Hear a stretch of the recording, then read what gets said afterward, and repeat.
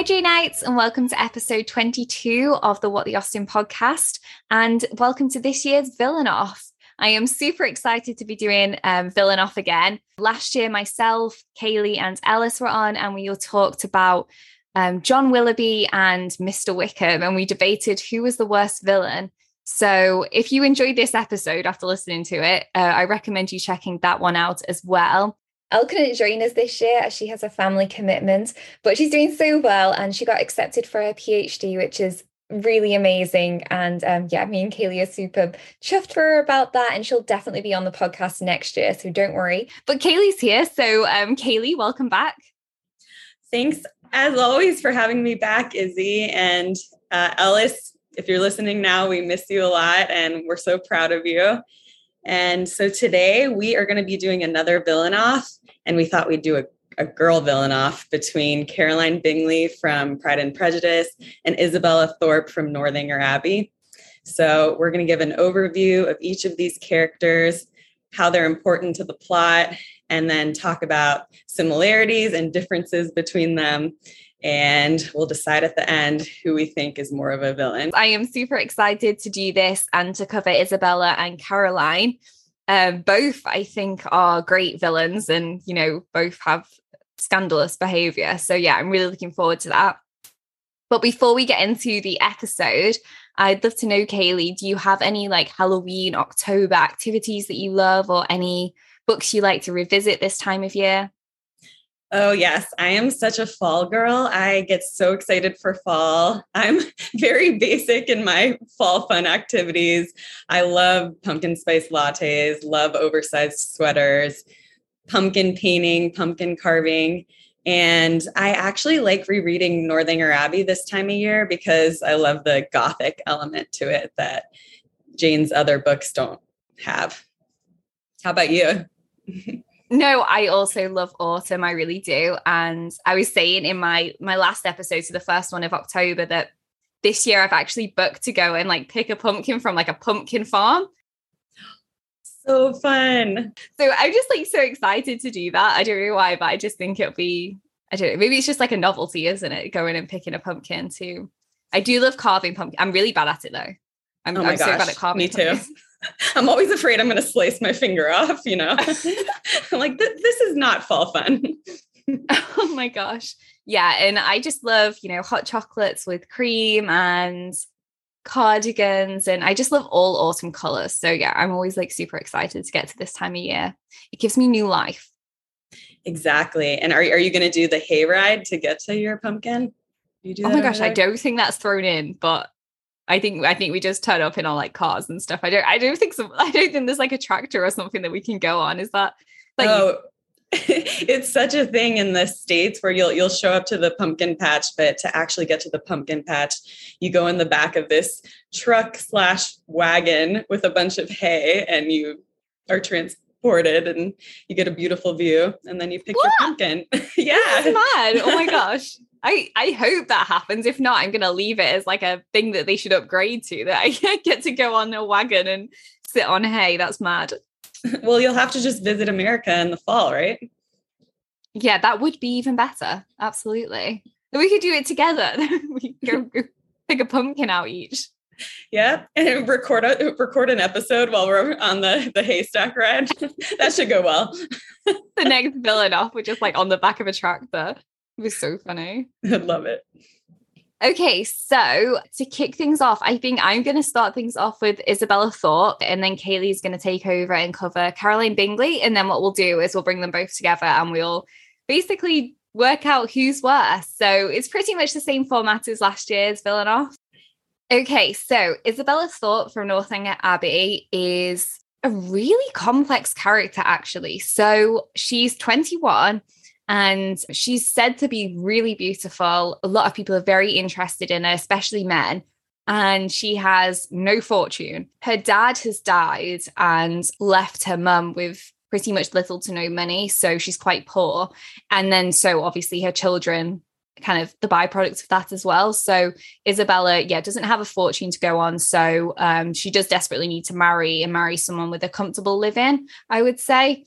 She's in Bath with her family. And Catherine's obviously in Bath with the Allens.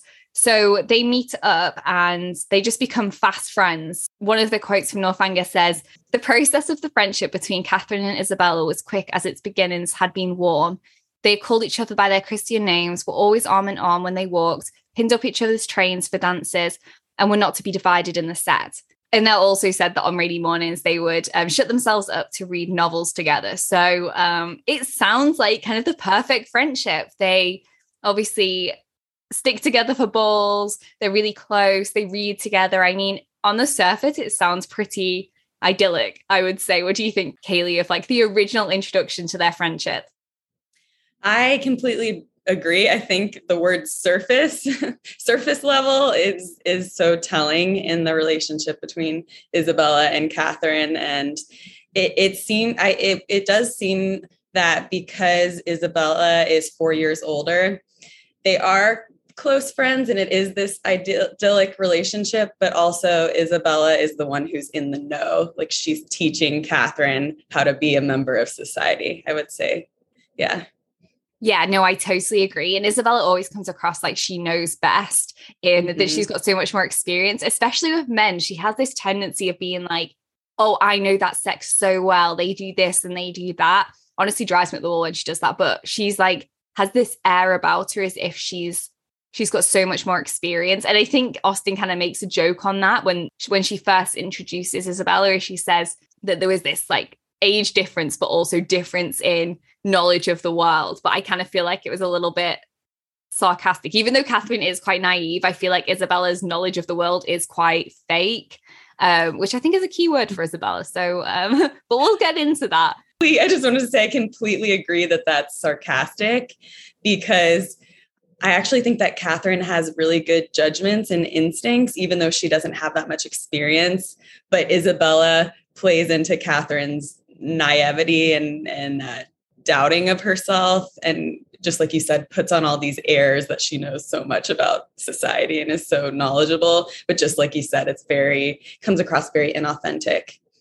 Yeah, I totally agree. One of my favorite scenes where Isabella is at her finest is basically Catherine's running 5 minutes late, and Jane Austen makes a point of telling us it's only 5 minutes late before this scene occurs. So Isabella says to Catherine, "My dearest creature, what can have made you so late? I have been waiting for you at least this age."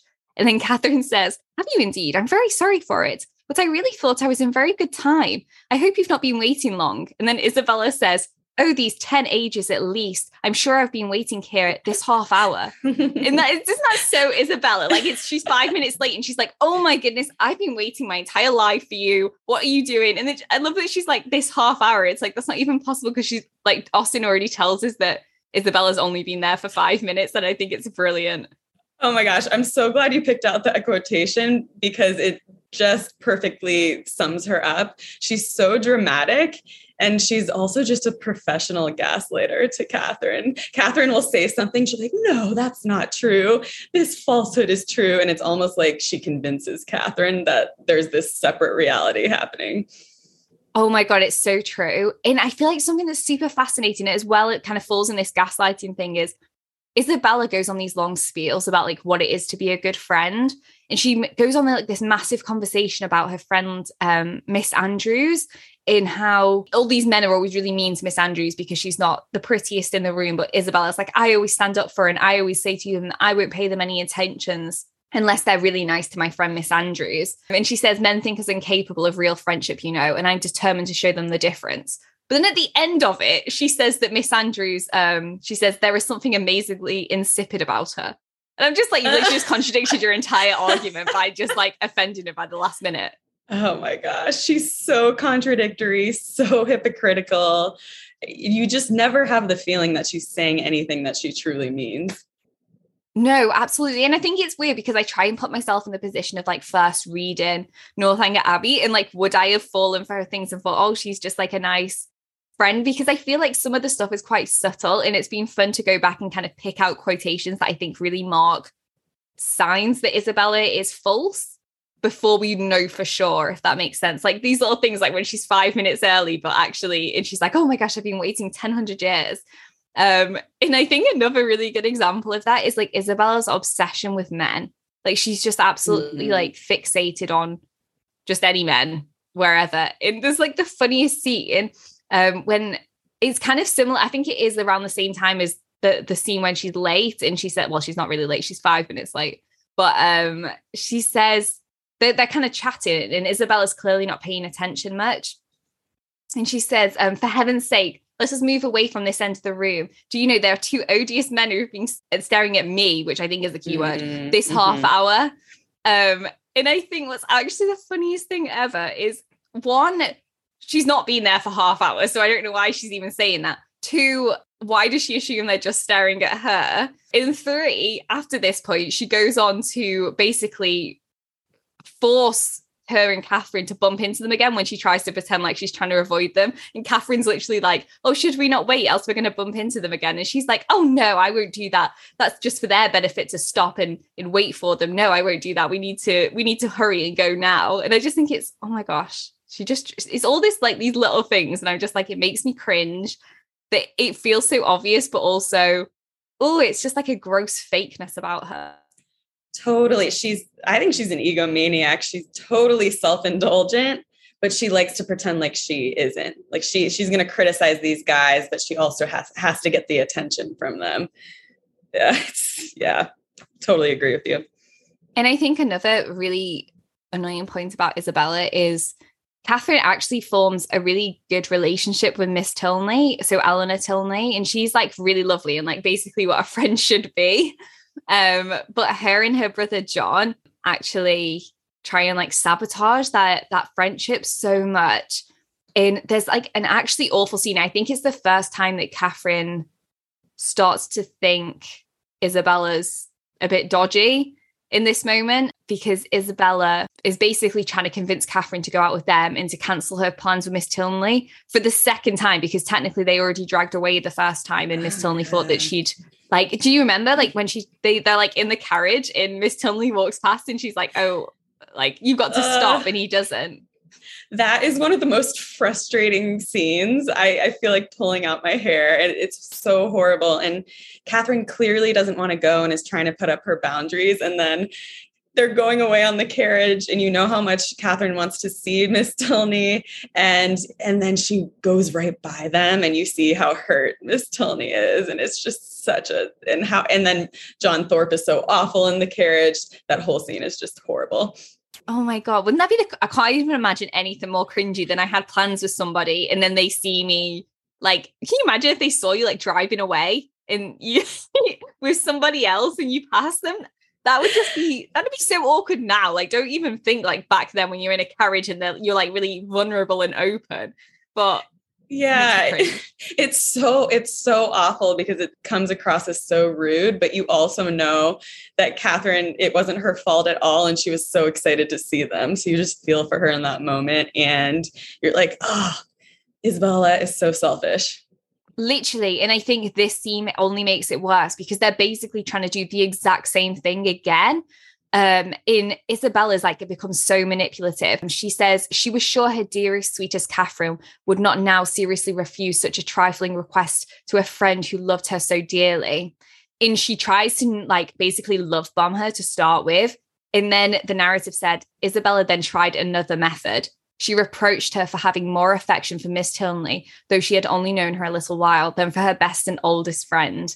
Catherine thought that, isn't that so bad? Like, she's like, oh, well, the love bombing's not worked. What can I try now? I'm going to basically, like, I don't even know what that is. Guilt tripping. Guilt tripping. Yeah, exactly. Yeah. And I just think that's awful. And Catherine, it said, well, the narrative says that Catherine thought this reproach equally strange and unkind.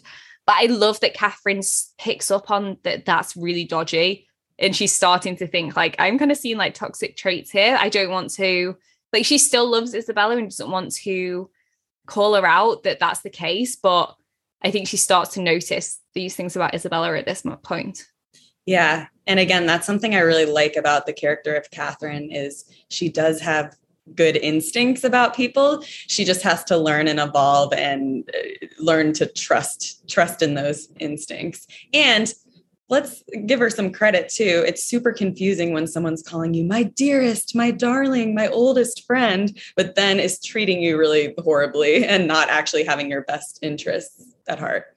And also you have to think that Catherine obviously was living quite a sheltered life. Like she had her siblings, but she was like in the countryside. Like this is the first time that she's really had to navigate like a social world. And I think, I mean, it couldn't have been worse. Like what a worse person to meet than Isabella, where she's like telling you one thing, but her actions are so different. It'd be so confusing. And I get that it takes Catherine so long to actually trust her judgment on Isabella. It says Isabella appeared ungenerous and selfish, regardless to everything but to her own gratification. And I feel like that's quite damning, but Catherine's still like kind of holding out hope that it's maybe just because James is around and she's kind of acting a little bit different. And I feel like Catherine gives Isabella so many chances because she appreciates her as a friend. And Isabella's honestly, well, she begins to spiral, I think, but I think this is the start of her just like showing her true colors. Absolutely. And I think too, we have to remember how insular Catherine's environment was growing up. This was probably her first friend, really. And yeah, it is impressive that she quickly sees that something's not right with Isabella, but it makes sense that she wouldn't write her off right away. Yeah. And I think as readers at this point, you start to be like, oh my gosh, this Isabella girl's not good news. And then it's really bad because you find out that she's engaged to Catherine's brother and you're just like, oh gosh, they're like stuck together for forever now. And they're talking about like how they're sisters and everything. And Isabella's going on this massive spiel about why money doesn't matter to her. And like a moderate income would be good enough for her, which then is also contradicted. Do you remember when it's contradicted later? Because like the letter comes back and it's like less money than she thought. And she gets on like, she gets like quite angry about it, but in an Isabella kind of way where she doesn't appear angry. Oh my gosh. Yeah. So I study psychology, and I would say the defense mechanism that she uses the most is reaction formation. So that's when there's something you don't like about yourself that you can't accept. So you act the opposite or say the opposite. So she's like, she cares so much about money. So she's going to say, oh, I don't care at all about money. Or she doesn't like that she really likes getting a lot of attention from guys. So instead she'll say, I don't care about those guys. Those guys are awful. But then she'll actually be wanting their attention. That's the hypocrisy and the contradictions. And it's a classic defense mechanism. And I see her using it the most. Oh my gosh. That's actually so true. When you were just saying that, then I was literally just like, Isabella uncovered. This is the truth. Yeah.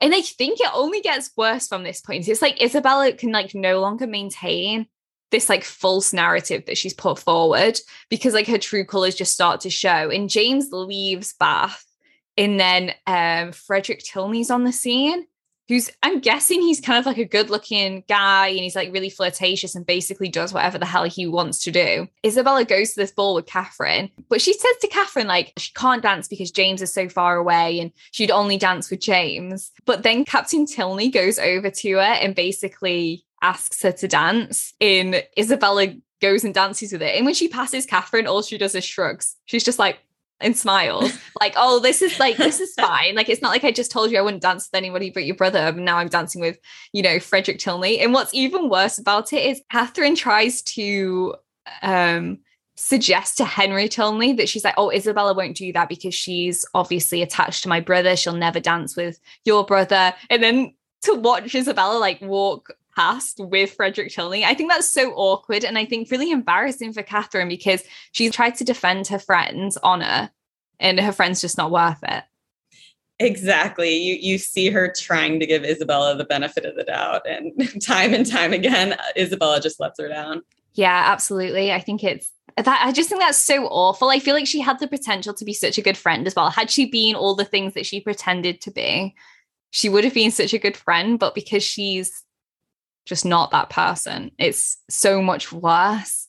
And then she does that gaslighting thing again where she says to Catherine that John Thorpe thinks that him and Catherine are engaged. And Catherine's like, where on earth did this come from? Like, I never gave him any intention that this was the case. And Isabella's like so cruel back. It says that she says it laughingly, and that she's basically just like, oh, a little harmless flirtation. And then she's like saying that, women encourage men, and she's not going to judge Catherine for doing that to her brother. And Catherine's literally like, I didn't do that. Please don't say that I have. And please put your brother to rights, because I've never encouraged him, which she hasn't, as we know as readers. She's never encouraged John. Catherine knows who she is and what she's done, but yet she makes Catherine so uncomfortable about the situation. Do you know what I mean? It's not enough to just be like, oh, that's not the case. And then she goes, oh, I'll just set my brother to rights. I'm sorry. He obviously got completely the wrong idea. It's like, oh, well, if that's not the case, that's fine, but I'm going to make you feel bad about it.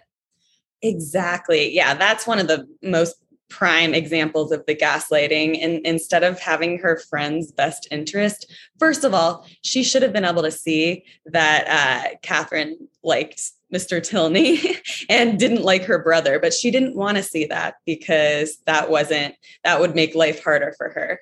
So instead, she's flipping things around and acting like Catherine led John Thorpe on. And it's just so unsupportive to her friend. And yeah, it's horrible.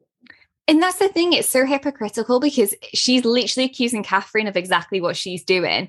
Because she continues to flirt with Frederick Tilney going forward, even in front of Catherine. And what's really sad about it is because this is so out of the ordinary for Catherine. She even says to Henry Tilney, one woman who's in love won't flirt with another man. And she's got like such a good moral compass compared to Isabella that she thinks that she starts to worry about Captain Tilney. And she's like, oh no, I think he's falling in love with Isabella. And Isabella's unconsciously encouraging him. It literally says Isabella's attachment to James was so certain and well acknowledged as her engagement that basically she couldn't be conscious in her encouragements to Frederick Tilney because she's engaged and she's meant to be marrying James. That's how Catherine thinks about it. That's a signed deal. There's no way that she'll be going for someone else. But what amazes me is that's probably what society thought as well, because it's really dangerous to like call off an engagement at this point.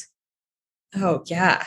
Absolutely. And again, you see Catherine trying to give her friend the benefit of the doubt and her friend just acting in a very selfish way. And just, I know you're going to get to this, but the audacity that after her behavior in front of Catherine, that she writes a letter to Catherine and tries to, get her to convince James to come back to her is just completely over the top and inappropriate and, again, selfish.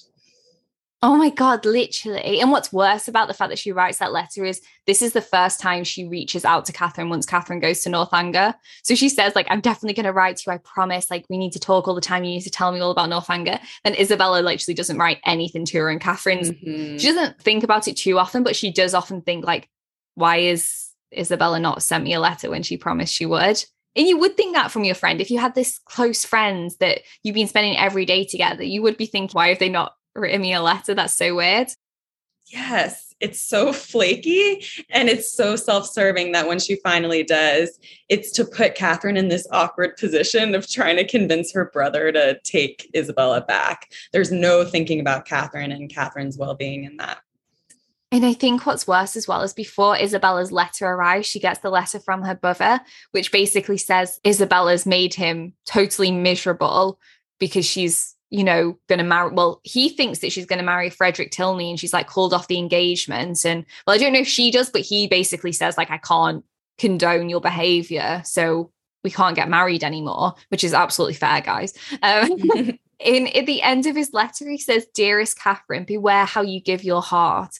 And isn't that just the saddest thing? Like, yes. It's so sad that both of them fall for Isabella because they're both really kind people and she totally takes advantage of both of them. And I think it's so sad. And Catherine, again, like her brother, thinks that it's because that she's going to marry Frederick. And she even says to like Henry, oh, Isabella's going to marry your brother now. And Henry's like, I can't really see that being the case because, my brother's definitely not going to marry Isabella.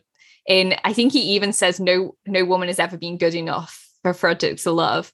And so he knows that his brother's just like not the type to marry. And if he was to marry, it probably wouldn't be for love and it would probably be for money.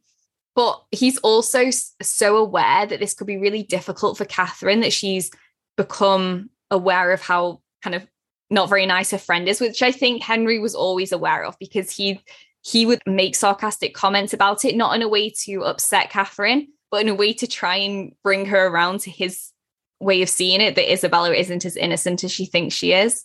Mm-hmm. This I'm just processing. This whole situation is just so convoluted and screwed up. It just comes back to Isabella being very self-serving, selfish, not thinking about others. No, exactly. But Henry says to Catherine, in losing Isabella, you lose half of yourself. You feel a void in your heart, which nothing else can occupy. But it's really interesting because Catherine's response is, I do not. Ought I? To say the truth, though I am hurt and grieved, that I cannot still love her, that I am never to hear from her, perhaps never to see her again, I do not feel so very, very afflicted as one may have thought. And I think that's so interesting. It makes me think, though, I'm like, is that because she started to realize that Isabella wasn't as good of her friend? Like, had this happened right at the start when they were like reading together and going to the balls together, would it have hurt Catherine so much more? Is it because it's been like this little drip effect where there's issues like when she was trying to sabotage the friendship with Miss Tilney, and then when she'd seen her flirting with Frederick in the past? Is it just like, is that the saving grace that makes Catherine not too upset about it? I think it is. I like what you said with the drip effect. I think it was little things building up over time that, Catherine already felt emotionally distant from her. And in those comments back to Mr. Tilney, it sounds like she's relieved. She's felt so trapped by this relationship with Isabella. And also, that's just a great moment where I love Mr. Tilney because he's just so emotionally smart and so supportive of Catherine in that moment. I know, like the way he says it is almost like it hurts him to think that Catherine's now feeling like lost without her friend. Mm-hmm. And obviously that isn't the case, which is probably a relief to him, but it's so empathetic that he would even think that in the first place. And also shows that stark difference between him and the Thorpes, is that he has this emotional intelligence, which I think is so important in that moment, because this is obviously like all coming to the front of how bad all of the Thorpes are. So I think it's good to show the contrast there. Yes, he's emotionally intelligent, and he's also shrewd and savvy in a way that I think will be beneficial to Catherine, who's still a little bit more green, even though she has good judgment and good instincts and intuition. So you just see how they would be a really good match. Yeah, I totally agree. I feel I just like prop up a couple of quotes from Isabella's letter as well, because it honestly makes me cringe. Like, you pretty much already covered like what she says, but honestly makes me cringe so much. The first she says that basically she starts the letter where she's saying, thank God we're going to leave this vile place tomorrow, talking about Bath. We obviously know that she doesn't think it's a vile place, but she's obviously just contradicts herself all the time. And then she talks about how there's basically rumors going around about her and Frederick, and she's just like, I was never taken in by him. That was all, lies. That never happened. And then she's like, pray send me news of your brother. I am quite unhappy about him. He seems so uncomfortable when he went away with a cold or something. Like, oh my God. Wonder why. She's so annoying. I just love how she's like so shameless that she can be like, I don't know why he seemed so uncomfortable when he went away. Maybe he had a cold. It's like, what? Oh my gosh, that's the perfect word. I was like, what is the word to describe her? She's shameless. She has no sense of remorse. Oh gosh, it's horrible. Anyway. Literally. Like, yeah, I feel you have got to be slightly psychopathic to actually do some of the things that she does, because it's borderline delusional. It's almost as if she doesn't recognize that other people around her see the reality, that she can like say this stuff, because Catherine knows that this isn't the case. And for her to have like the scruples to send this letter and try and flip it around again. I mean, what? That is like you've got to be desperate at that point to send this letter. She could have taken an entirely different approach. She could have sent a letter saying, I've been so foolish. I was totally drawn in by Frederick Tilney. I feel terrible about it. I'd like to make amends with your brother. I know that maybe we can't be together anymore, but I just want to apologize. I was totally just swept off my feet or something. Do you know what I mean? Like, just something that makes it okay. Not better, but okay. Instead, this just makes it worse. She just doesn't have, that would require her to take responsibility and accountability. And she just can't do that. She has to create this own reality in her head. And then through speech, act like she's a certain person. And then by gaslighting everyone else who are actually living in the true reality, that's how she copes and continues living the way she does. Into the last, she's still basically trying to turn it on other people. So she says that he took something in my conduct amiss. Like that it's his misunderstanding, that actually I'm a good person and none of this happened. But then she finishes the letter. Literally one of the final things she talks about is that Captain Tilney liked a hat that she wore. I'm just like... Classic narcissistic behavior. Anything that's amiss is someone else's fault. And then also, I need to be adored. I need to have the attention. And she's like, I don't listen to anything he says. It's like, if you didn't think it was relevant, why put it in the letter? Like, what exactly. A stupid place to... It's like so ridiculous. Oh my gosh. Yep. I need the attention, but I'm not going to identify with it. So I do want to talk about Catherine's judgment, but I'm going to leave it until you've done Caroline Bingley, because I think Catherine's judgment of Isabella is basically what we all think of Isabella. So I'd love to just bring that up at that point as kind of like, you know, when we talk about both of them side by side, I think that'll be a good time to bring that bit in. So I'll hand over to you to do Caroline Bingley. All right. That's oh my gosh. I need a minute because now I'm so angry at Isabella. I need to just like take a breath. I keep flashing back to that cringe moment in the carriage and how Isabella set that all up. So she's one of a kind. I mean, you can't deny it. Honestly, she's a bizarre character. It's so true. I need a minute to transfer my rage at her to Caroline. So Caroline Bingley, our other villain of choice, is, as we know, the sister of Jane Bennet's love interest, Charles Bingley, from Pride and Prejudice. And she moves from London to Netherfield Park with Mr. Bingley, her sister Louisa, and Louisa's drunken husband, Mr. Hurst. And then, of course, the infamous Mr. Darcy comes along. Things to know about Caroline is her rank as a gentlewoman. She's 20 years old, unmarried. She has a fortune of about £20,000. And it's clear that she's interested in Mr. Darcy, who seems at best disinterested in any and all interactions with her.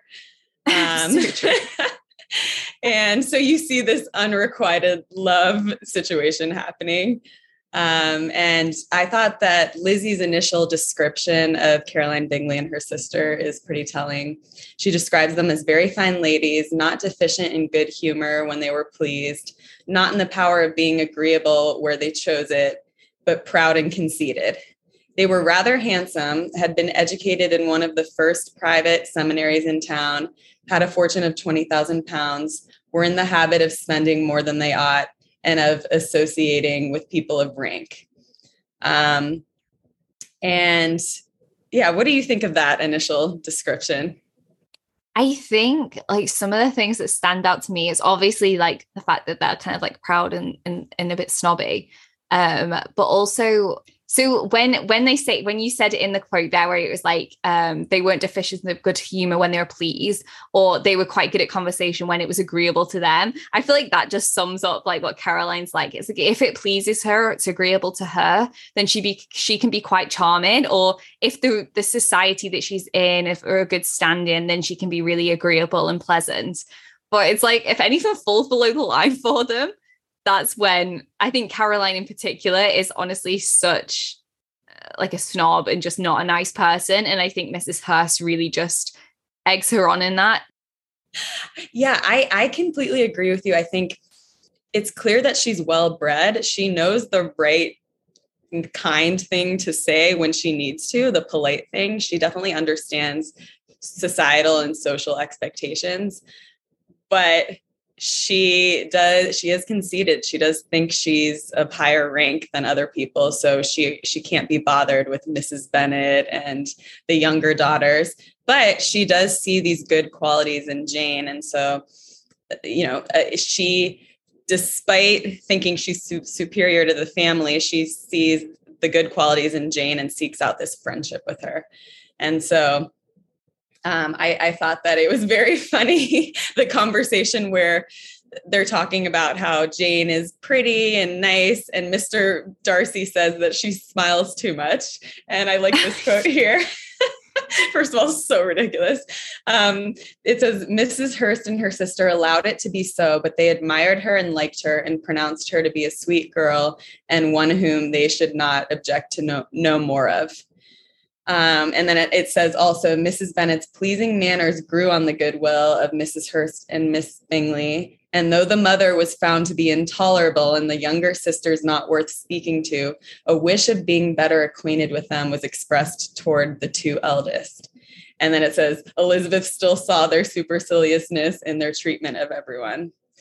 And so a question I have for you here is, clearly Miss Bingley is, even though she's really kind of rude and aloof towards everyone else, she is nice to Jane.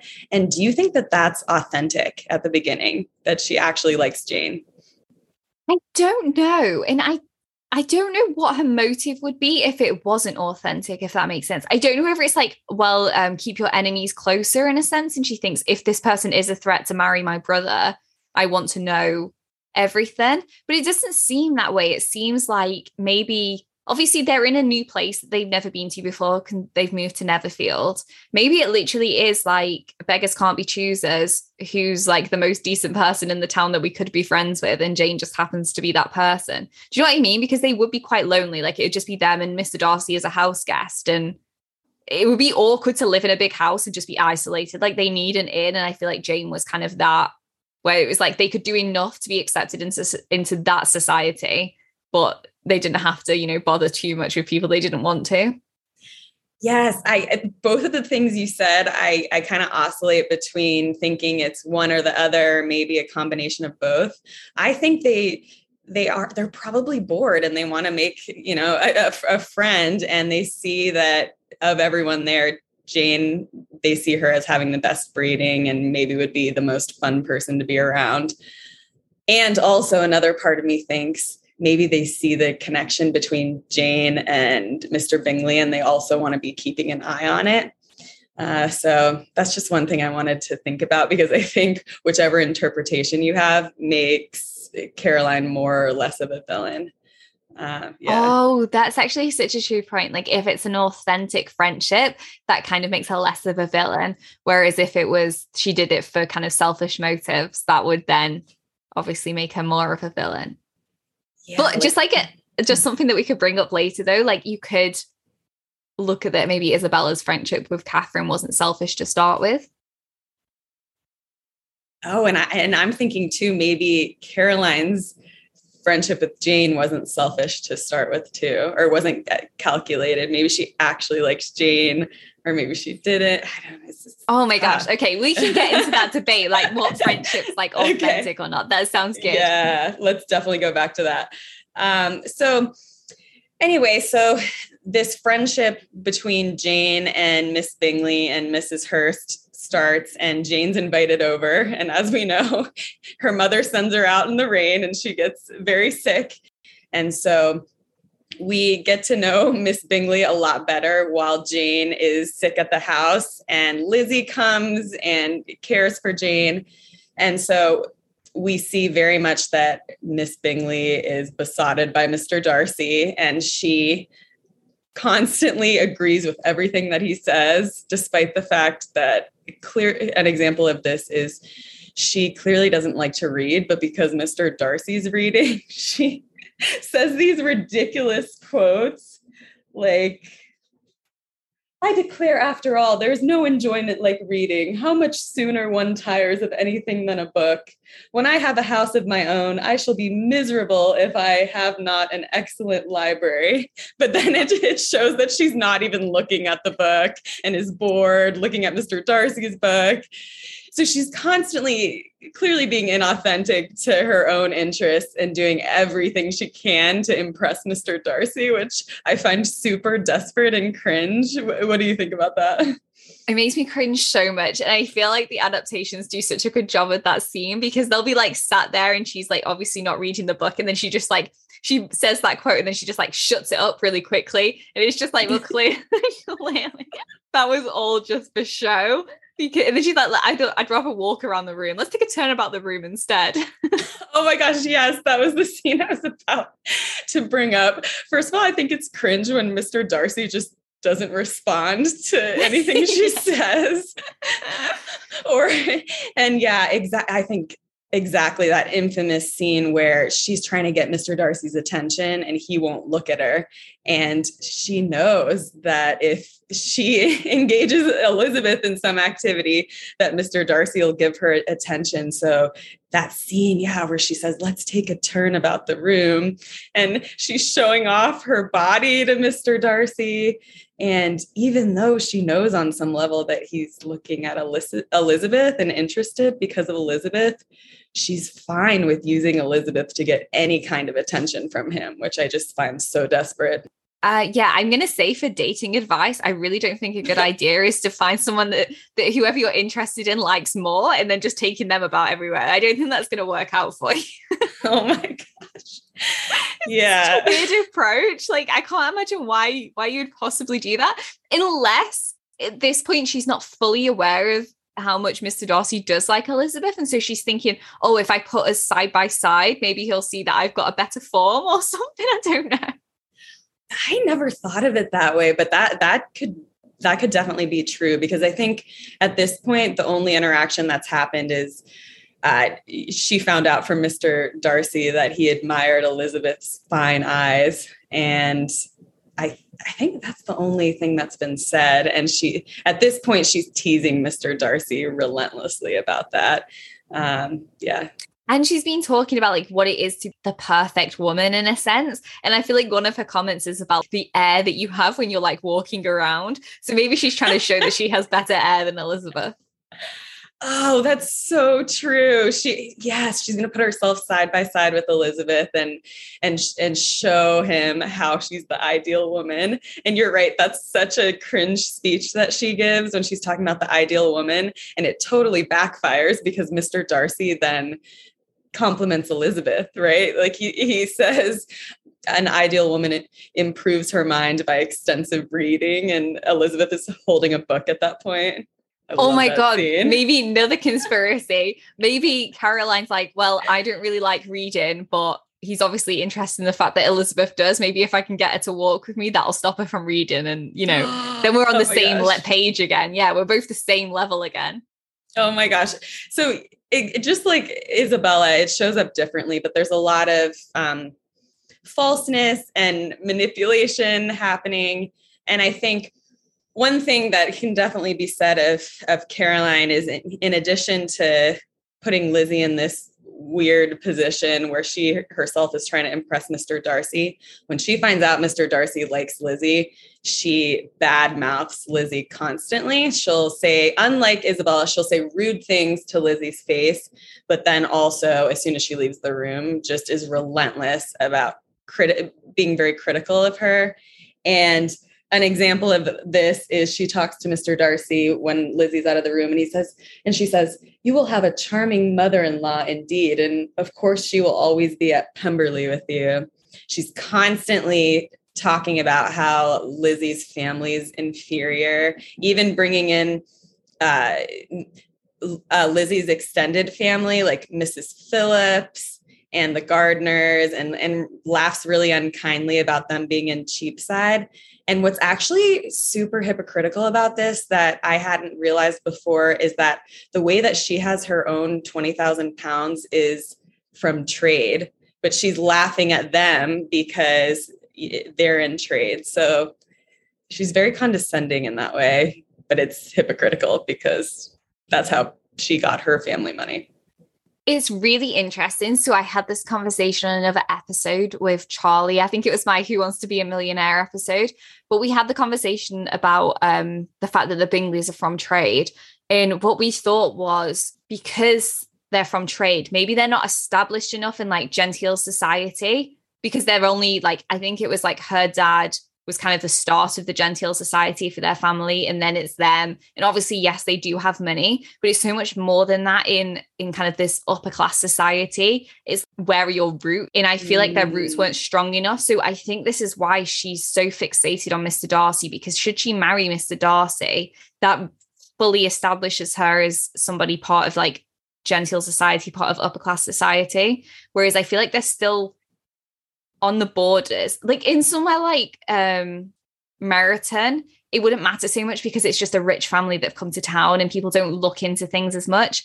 But I feel like in London, she's maybe a small fish. Yes. And that would make sense as to why she's overcompensating so much and being so snobby and conceited. She's not truly confident in her own place in society. So she's going to project these insecurities onto other people that she knows are of inferior rank. That's so interesting. Oh my gosh. So I guess there's a lot of this tension between Lizzie and Caroline and Mr. Darcy. And I guess the next important thing to talk about is we have the infamous Netherfield ball shortly after this.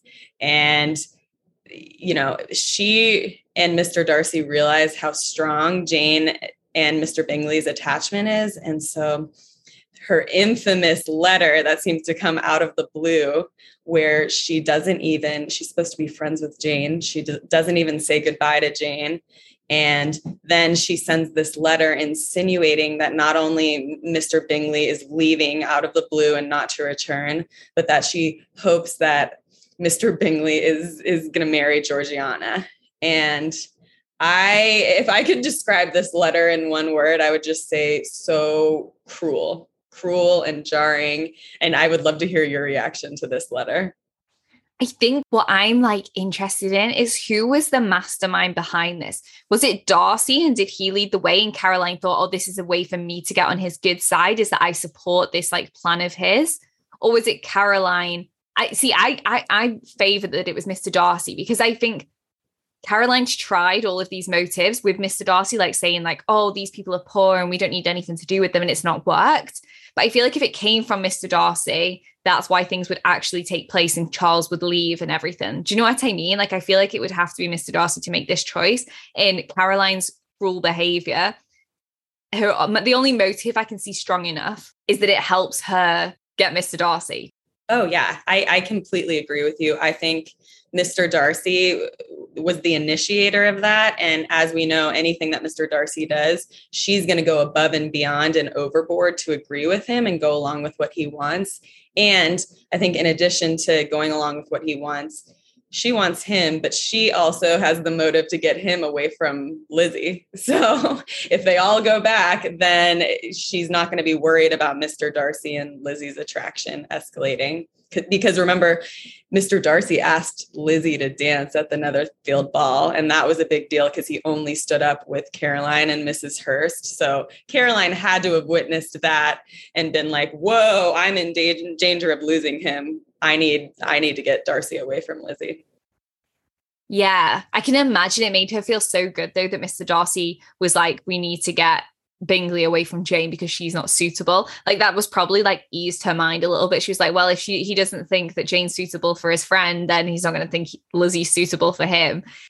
But what amazes me is that doesn't stop Caroline's like torment. Do you know what I mean? Like, as the book continues, she's still willing to like make the family, like the Bennets, look kind of a little bit ridiculous. You might bring this up anyway, but I would like the point where she makes about the fact that the family are kind of obsessed with the militia, and she's like, "Oh, the redcoats leaving for you. That is a big loss for your family." Yes, she does these digs. I actually wasn't going to bring up that part, but that is an important part where she'll try to embarrass Lizzie in front of everyone and belittle her publicly. And I would say, well, we'll get to the comparison between Caroline and Isabella, but I would say that there's less of that overt public humiliation with Isabella that Caroline tends to do. Yeah. Oh, I just wanted to make sure we highlighted some of the parts of this letter, which is also just very Cringe. I do not pretend to regret anything I shall leave in Hertfordshire except your society, my dearest friend. But I hope we will at some future period enjoy many returns of the delightful intercourse we have known, and in the meanwhile may lessen the pain of separation by a very frequent and most unreserved correspondence. I depend on you for that. Like, acting like she's gonna miss Jane so much, but then how she actually responds is blowing Jane off when Jane comes to visit London, is rude to her, waits 3 weeks to visit her, and only does it because of propriety, and then acts like there's no way that Jane could see Mr. Bingley and hides from Mr. Bingley that Jane's in town. Just the fact that she would act like she misses Jane so much, but then behave in such a cruel manner it just doesn't sit very well. Again, I feel like that we'll get into the comparisons, but it's that shamelessness again. It's like doing something that you think that you just like, you don't care the impact that it'll have. But I think it is like so sad that when Jane goes to stay, that she doesn't even go and visit. And when she does, I think Jane even makes the comment where she's like, I could tell that there was anywhere else she'd rather be. Exactly. I think that is the telling moment where Jane realizes, okay, Miss Bingley does not have my best interests at heart and doesn't really want to be my friend. And I think you're right with this shamelessness. Clearly, Caroline called Jane a friend and said all of these nice things to her. And clearly, Caroline knew that Jane and Bingley had a strong connection.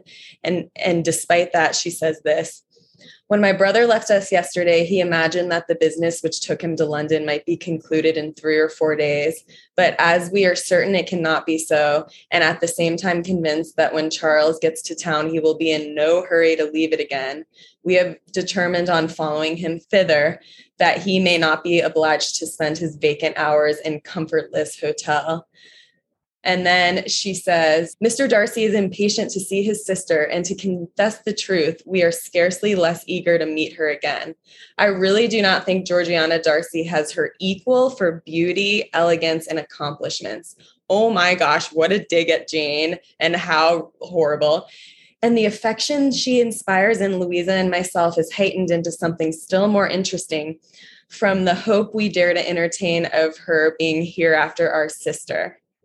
I don't know whether I ever before mentioned to you my feelings on the subject, but I will not leave the country without confiding them, and I trust you will not esteem them unreasonable.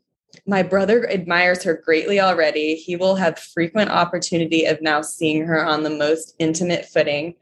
Her relations all wish connection as much as his own, and a sister's partiality is not misleading me, I think, when I call Charles most capable of engaging any young woman's heart. Oh my gosh, what a dig. With all these circumstances to favor an attachment and nothing to prevent it, am I wrong, my dearest Jane, in indulging the hope of an event which will secure the happiness of so many? Oh my God, don't. Ugh. It's so manipulative, and it's such a dig at Jane, and she has to know how devastated Jane is going to be reading that. And also it makes Jane like question her whole reality. Like the way that Caroline writes this is as if Mr. Bingley's like a Frederick Tilney, that he's just flirting with people for the fun of it, and Jane's just been caught up in this. But I love that she's like, I don't know if I've mentioned this before, but this is my view on the on all of this scenario. And it's like, you know why you haven't mentioned it, Caroline? Because you wouldn't have the scruples to do it to Jane's face, because you know it would be really upsetting to her and you'd look like an absolute div. Yes. Oh my gosh. That's exactly right. And of course she didn't mention it before because Jane and Bingley were attached at the hip and clearly flirting. But of course you're right. Once she's removed from the situation, she in writing can also, like Isabella, create this alternative reality where she pretends like she never saw that Jane and Bingley had an attachment. What's sad about it though is Jane thinks that she says like she's trying to put me on my guard, like so that I'm not vulnerable to Charles. And I think she does Charles such a disservice in this letter because she makes him appear like just not a decent guy. And I think it's so sad because he's actually one of the nicest male characters that Austen writes, I think. And yeah, just pulls him into all the lies and the deceit. That's true. She paints him in a pretty unflattering light. And I will say one part of Pride and Prejudice that is difficult to deal with is how much people think that they can manipulate Mr. Bingley when he is such a nice guy and his intentions with Jane are so pure. So, yeah. And so, again, we mentioned this already, but Jane goes to London and Miss Bingley's treatment of her solidifies, even in Jane's mind, that this woman doesn't have her best interest at heart. I would say from there, it's what's important is that when Elizabeth and Mr. Darcy are reconnecting when she visits Pemberley, Caroline Bingley really realizes that Mr. Darcy seriously cares about Elizabeth, and she's super rude. She talks about her appearance, how her appearance has altered so much. She brings up how the loss of the militia must be so devastating for Lizzie's family. And then we have this very satisfying moment where Mr. Darcy finally stands up for Elizabeth and says, she is one of the most handsome women of my acquaintance, and really puts Caroline in her place. I just love that so much, because I also think this is like a moment where Mr. Darcy's like recognizing like all the mistakes he's made, because I think he probably realizes that he's played into what Caroline does, where she puts people down and she lets pride take over and like snobbish behavior in everything that he's done since upon leaving Netherfield, has been in support of her thought process. And I think in this moment, it like completely flips that. And he just starts taking an entirely different approach to life. And he's like, oh my gosh, I need to not be, being such a div. I need to be, kind, else I'm never going to win Elizabeth. And I think this takes Caroline by like such a surprise. And I love that. And I think she needs this, because you just can't go through life being so nasty about people. Like it's wrong. Exactly. I think he's finally, before he just kind of sat back and even indulged her a little bit when she would talk about Elizabeth and Elizabeth's family. And I think this is the moment where he sets the boundary. And I think she understands that she can't really behave in the same way of talking badly about Elizabeth. And kind of from then on, the next time we really see Caroline in the book is when Jane and Bingley get engaged. She sends a letter to Jane with her best wishes. And Jane has this moment of not being deceived anymore, that Caroline has her best interest. And then when she finds out that Mr. Darcy and Elizabeth are engaged, she is absolutely mortified. She feels all this shame, but she realizes she wants to be able to visit Pemberley. So she realizes she has to put this jealousy aside, at least externally. And so it says how she retains her original deferential attitude toward Darcy and Georgiana, and takes care to treat Elizabeth with all politeness and respect. So I don't know what you make of this, but it kind of sounds like she learns to change her tune, and maybe moving forward, while she's not going to be super effusive towards Elizabeth, she's not going to treat her the way she did in the past. I think because she can't marry Darcy, she doesn't want to be like excluded from the Darcys, if that makes sense, because they're such an established family in society. Having them as a connection, I think at that point is going to be super important, especially now because Darcy's not an option for her. She's got to find somebody else, and I'm sure they won't be too interested if she's like somebody who's hated by a well-established family. Yes, I completely agree with that. And I think on just some authentic level, one of the things I will say for Caroline is I think she truly authentically had feelings for Darcy. And again, it's this desperation thing where it's, okay, if I can't marry him, I still want to be around him as much as possible. And so she knows that this is the way that she can still see him and be around the family, even if she can't be with him. You know what's really interesting in that is you might be giving her a greater compliment of her actions than she actually deserves. Like, it could absolutely be the case that it's because she loves Mr. Darcy, but in like contrast, could it be that it was that thing about the fact that she's in trade and she's trying to basically social climb still? Yeah, I think it totally depends on your interpretation. I think both are valid. I don't know what it is where there is something that can make me feel bad for her because I think she acts so desperately because she really cares for Mr. Darcy. But I've never thought to look at it that other way, that it might be more calculated than that.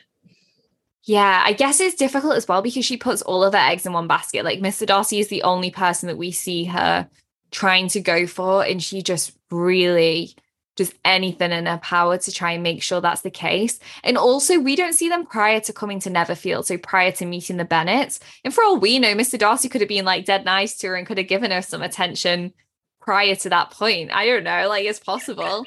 I doubt it. I feel like he's so over her. I don't know.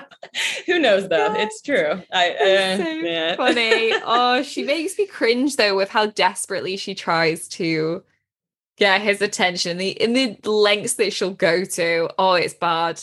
It's embarrassing, really, isn't it? Yes, actually, I'm looking at this quotation from her that I wrote down. Jane Austen is brilliant. It's when they're talking about the accomplished woman, and it says, "Oh, certainly," cried his faithful assistant. That's so telling, right? No one can really be esteemed accomplished who does not greatly surpass what is usually met with. A woman must have thorough knowledge of music, singing, drawing, dancing, and the modern languages to deserve the world. And besides all this, she must possess a certain something in her air and manner of walking. Dig at Elizabeth. The tone of her voice, her address and expressions, or the word will half be deserved. I just love that Jane calls Caroline his faithful assistant. Like, she will do anything to get him. She will say anything to please him. It is, just like you said, so desperate. Most of the time she has to go after her family. And I think it's because she recognizes there isn't much to criticize Elizabeth for. That's so true. You're right. Most of the digs are about her family. And I'm trying to think, I guess, when she says that she got tanner and her appearance is altered. Yeah, she has to go after her appearance because Elizabeth has seen too much sun. So ridiculous. And it's true because Elizabeth does know how to behave in society. Yeah, so true. Okay, have you covered everything you wanted to cover on terms of Caroline on her own? I think so, yeah. Okay, I'm excited then. Let's look at like some, I don't know, cross comparison then. So do you want to go back to the friendship point that we were saying, like, are the friendships authentic or are they false and for selfish motives? Yeah, I think that's a great place to start. My personal opinion is I think Isabella is a narcissist, and I don't think any part of her friendship with Catherine is ever authentic. I think she likes the fact that she's 4 years older than Catherine and can appear much more knowledgeable and in the know. And I think she likes to think that she's prettier than Catherine. Catherine's her little minion, and and Isabella gets to be the one who kind of soaks up all of the attention. And whereas I actually do think that Caroline Bingley did see value in Jane's qualities, and I think that Caroline Bingley initially was interested in getting to better know Jane, but then it was too threatening when Jane was with her brother, and she wanted to go along with what Mr. Darcy wanted. And so I don't know what you think about that, but long story short is I think Caroline actually did like Jane at the beginning, whereas I think Isabella was always calculated in her friendship with Catherine. Yeah, I think I feel the same. I think Isabella's friendship with Catherine was all to do with James, her brother, because she hadn't actually got engaged to him yet. So I think she thought, I know he's really close with his family. What a perfect opportunity. His sister's right here. If I can get in with her, then one, it might encourage him to come to Bath, but two, you know, he's going to think more of me because I'm friends with his sister. And so I've already got that link there, and he'll think, oh, she'll fit in with my family so well. So I agree. I think it was all calculated. I don't think Isabella does anything that isn't, I think everything that she does in life is a calculated move. Even that with the men, when she sees them and she purposely makes the route so that they'll bump into them again. And just everything that she does it purposefully for a reason, for whatever her current desire is. But I agree. I think that Caroline Bingley, on the other hand, needed a friend in the area because it was a new area and she only had a sister. And obviously her sister's married, so it's in a different position. So I think she needed another single woman to be friends with to kind of occupy her time. Yeah. Okay. So we're definitely on the same page with that. So when I think about similarities and differences, another thing that I want to talk about is who you think is more mean-spirited. And Ooh. yeah. Okay, let me hear your thoughts on it.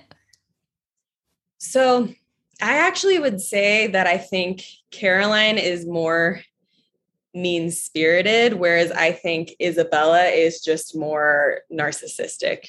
She's more focused on herself.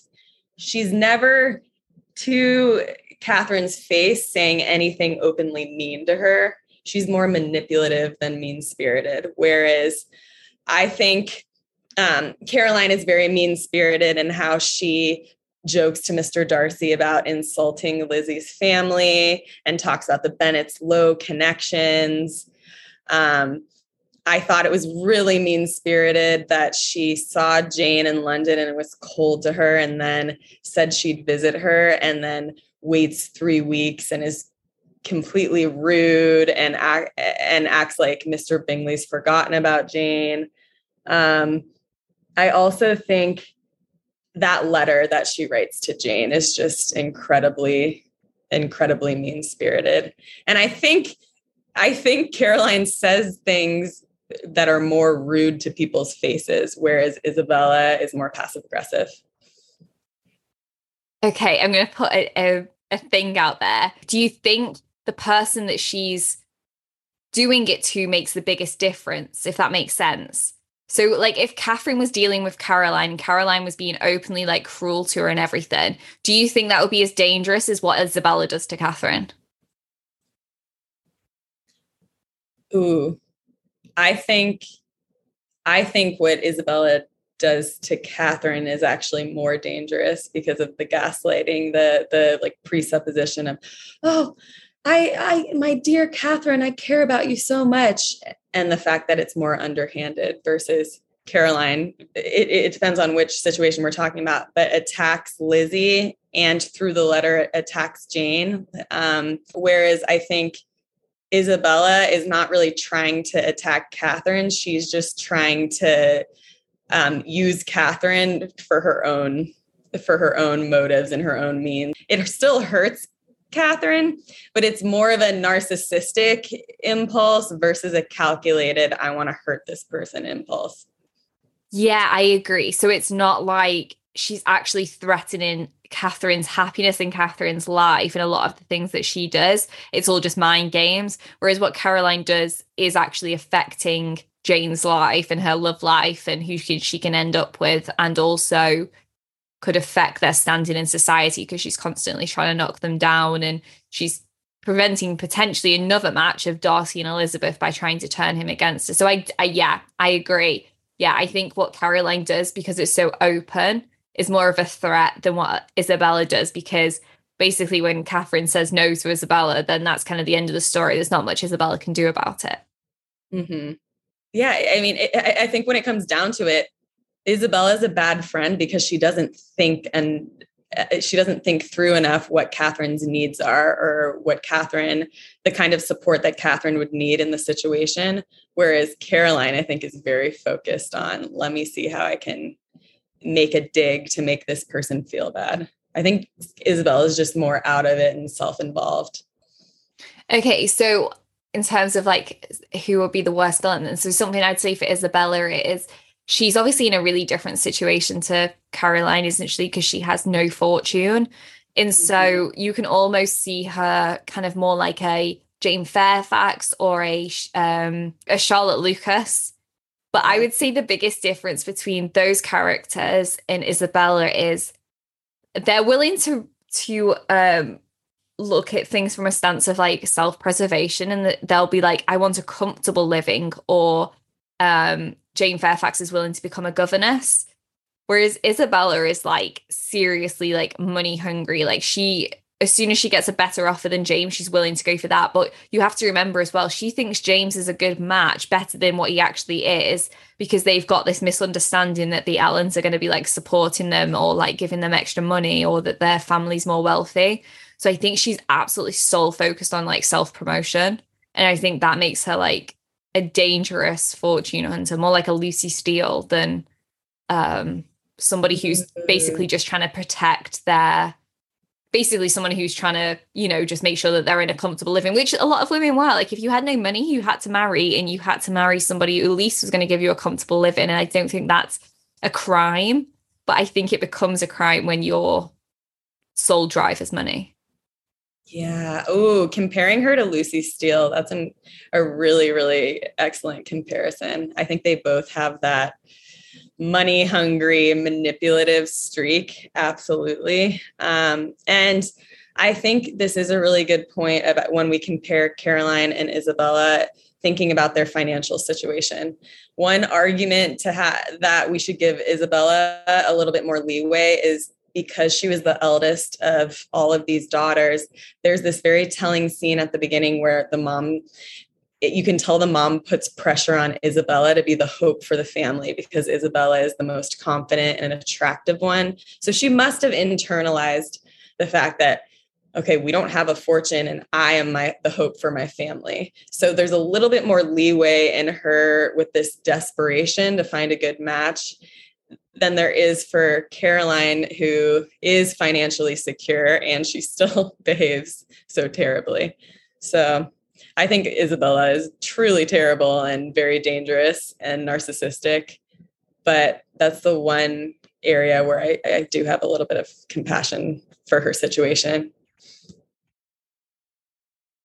This is actually making it hard for me now, because I'm actually thinking, is that enough to make her less of a villain? Because she actually has a reason to like support her family and stuff, and to actually make a good match. I'm just like, but then I also think you don't have to be an absolute crazy narcissist. Like, Jane is in the exact same position. She's the eldest daughter. She's pressurized by her mum to make a good match. And yet Jane's like a lovely person. Like, you don't have to turn into a psychopath just because you have pressure from your family to have a good match. Oh, yeah. I mean, I think Isabella is truly terrible. No matter what your financial situation is, there's no excuse for the way that she gaslights Catherine and is flaky and false. She is awful in that way. And actually, one way that I would say that Caroline is less of a villain is she's less fake than Isabella. Even though she's kind of cruel and mean-spirited, she pretends to be friends with Jane, but she never is over the top with it. Whereas Isabella goes, my dearest, darling, greatest friend of all time. All of that language as if they've been lifelong friends since they were 5. Isabella takes it to this false level, whereas Caroline viewed Jane as a friend, but it wasn't that over the top false scenario, if that makes sense. Such a good point. It's like Caroline owns the fact that she's a bit of a bee, but I don't know. Yeah. Do you know what I mean? Like, she owns the fact that she is that, whereas Isabella just lives in her own delusion, and she just is actually crazy. I'm not going to lie to you, she's crazy. So yeah. I agree. I think there's something to be said about if you can actually own who you are as a person and go out there, because people know what they're getting from you then. Mm-hmm. And I don't think that makes you as dangerous, whereas Isabella pretends to be somebody entirely different. I don't even think it's that she can no longer uphold the facade anymore. It's more that she doesn't care. Charlotte, like, because Catherine's no longer the focus. So she's just like, well, I've not got time to focus on my facade with you because I need to focus on somebody else now. And then she goes back to it and she has to pick up the pieces. But she just gets lost in all of her lies. It's awful, honestly. So I've got a question for you. In real life, who if you had to deal with one of them, who would you prefer to deal with? Oh, I would definitely prefer to deal with Caroline Bingley. Yeah. I think I would feel less threatened because on some level I would know what I was getting from her. Like, she's never nice to Elizabeth, Lizzie never thinks that, oh, Caroline likes me. And I don't have very much sympathy for Isabella, but I do feel sorry for Caroline at times because I think she's just so desperate for Mr. Darcy's affection that's why, I don't know, I can have a little bit more compassion for her situation, and I have less compassion for Isabella's behavior. What about you? Yeah. God, it's really hard though, isn't it, when you think about it? I think, yeah, definitely. I feel like Caroline would be easier to deal with. I also think the thing with Caroline is she's not as much of a leech. And so you know Yeah. there would be a point where you could kind of just like get away from her, like you could leave and not be around her. Whereas Isabella, you can't shake her off. If you're her target, that's it. She's just like on you all the time. You can't escape her, and she's constantly filling your head full of just rubbish. And so I just think, should you forever be a target, that would be an absolute hellish life. So I think definitely Caroline, because at least you could escape Caroline, and, you know, you could escape not too harmed if as long as you weren't after a brother, obviously. Right. Yeah. I feel like even if it's not a pleasant truth, I always feel more secure being around someone if I'm getting some element of honesty. And so even if Caroline didn't like me, I'd go, okay, I know what I'm getting. Whereas with Isabella, I would just feel so uncertain about everything all of the time because she's so false. And I also think one other thing I wanted to say about Caroline is she does have these moments where she has these acts of caring. And I don't know if it's pressure to be proprietous or if it comes from a genuine place. But even though she's condescending, she does invite Lizzie to stay so that Lizzie can be with her sister while Jane's sick. And then when she finds out Jane's worse, Mr. Bingley is going to send for the country doctor. And Miss Bingley insists on sending for one of the out-of-town physicians or one of the town physicians so that she gets the best care. And on the one hand, I'm like, okay, this might be you being snobby and doing a power trip of I know what's best. But on the other hand, I'm like, you don't have to go above and beyond for someone you don't care about. So maybe on some level, she did care for Jane and wanted to do the right thing by her health. Yeah, she could have literally just sent her back, or she could have been like, your sister can't come and stay. Yeah, I think that's a great point, actually. Yeah, I think that's a really good point. I don't think Isabella would do that. Yeah, Isabella would be too Isabella can't even self-involved. write you a letter. Isabella can't write you a letter if you're away for like a few weeks. So no, she's not going to get you a fancy doctor, is she?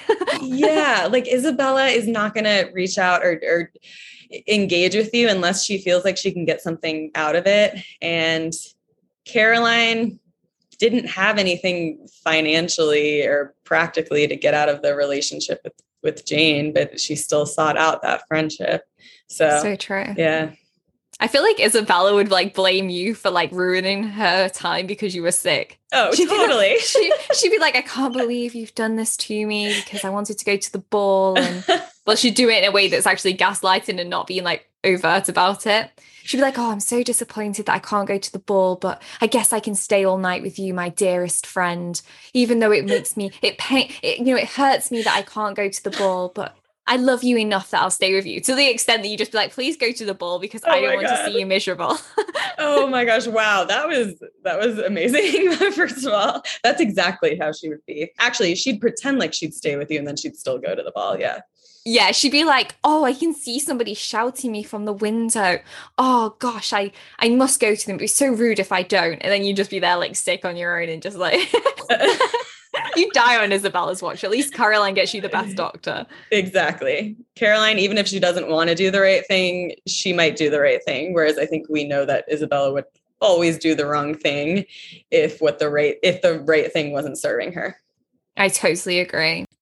So I think this is like a really good time to talk about Catherine's judgment, because I don't think it's far off what we've been saying about Isabella. So Catherine states, well, the narrative and Catherine states, such a strain of shallow artifice could not impose even upon Catherine. Its inconsistencies, contradictions, and falsehoods struck her from the very first. She was ashamed of Isabella and ashamed of having ever loved her. And then she goes on to say, obviously in shock that Isabella would say to write to James on her behalf. In the narrative states, no, James should never hear Isabella's name mentioned by her again. She must think me an idiot, or she could not have written me so. I do not believe she ever had any regard either for James or for me, and I wish I had never known her. I do not think Isabella has any heart to lose. I think Catherine's judgment isn't far off our own.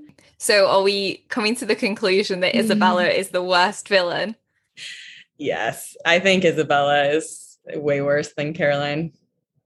Okay, Isabella, the villain-off winner of 2022. And I think the only time that Caroline ever comes close to the level of cruelty is in the letter to Jane. And I think we should know that's probably the closest she ever comes to getting Darcy as well. So that's the closest she ever gets to the prize. So maybe that's why it's kind of the worst of her cruelty. Oof. Yeah. Well, congratulations, Isabella. You are the worst and you win the villain off. So if people want to find you, where should they go? You can Here find me on the podcast. Well, I'm in Chicago, Illinois now. My Instagram handle is _agony_half_hope. And yeah, I just post a lot of quotes from literature and psychology that I love. And most of the literature quotes are Jane Austen quotes. So absolutely. Come find me. And you'll find Kaylee on the podcast lots. So she's on loads of episodes. So, make sure you check those other ones out because we always have so much fun. And also definitely check out last year's Villain Off. We did Willoughby and Wickham, like I said at the start. And that was such a fun episode as well. And obviously Ellis was on with us then as well, which was cool because I got to play kind of I wasn't on either side. And it was like you guys convincing me. So it was kind of a different style, wasn't it? Yeah, you were more of the mediator. That was a really, really fun setup too. And I hope Ellis will be able to come back and do another one with us. That would be super fun. Also, we'd love you should DM us and give us thoughts on who we should do for the next Villain Off. We'd love to hear your input. Oh my gosh, such a point. Yeah, absolutely. Get those thoughts in. And also, I will say, if you have any thoughts on any of the episodes that have happened this year, me and Kaylee are going to be doing like a reflections episode to wrap up this year. So that's going to be really fun. And I'm definitely going to share it on my Instagram as well. So at What the Austen, and I'll be putting some requests in to see what people thought of the episode, what are your favorite episodes. Because we're going to be looking back on the year. What's the year been like on the podcast? Oh my gosh, I cannot wait for that. There's so much to discuss. So much has happened.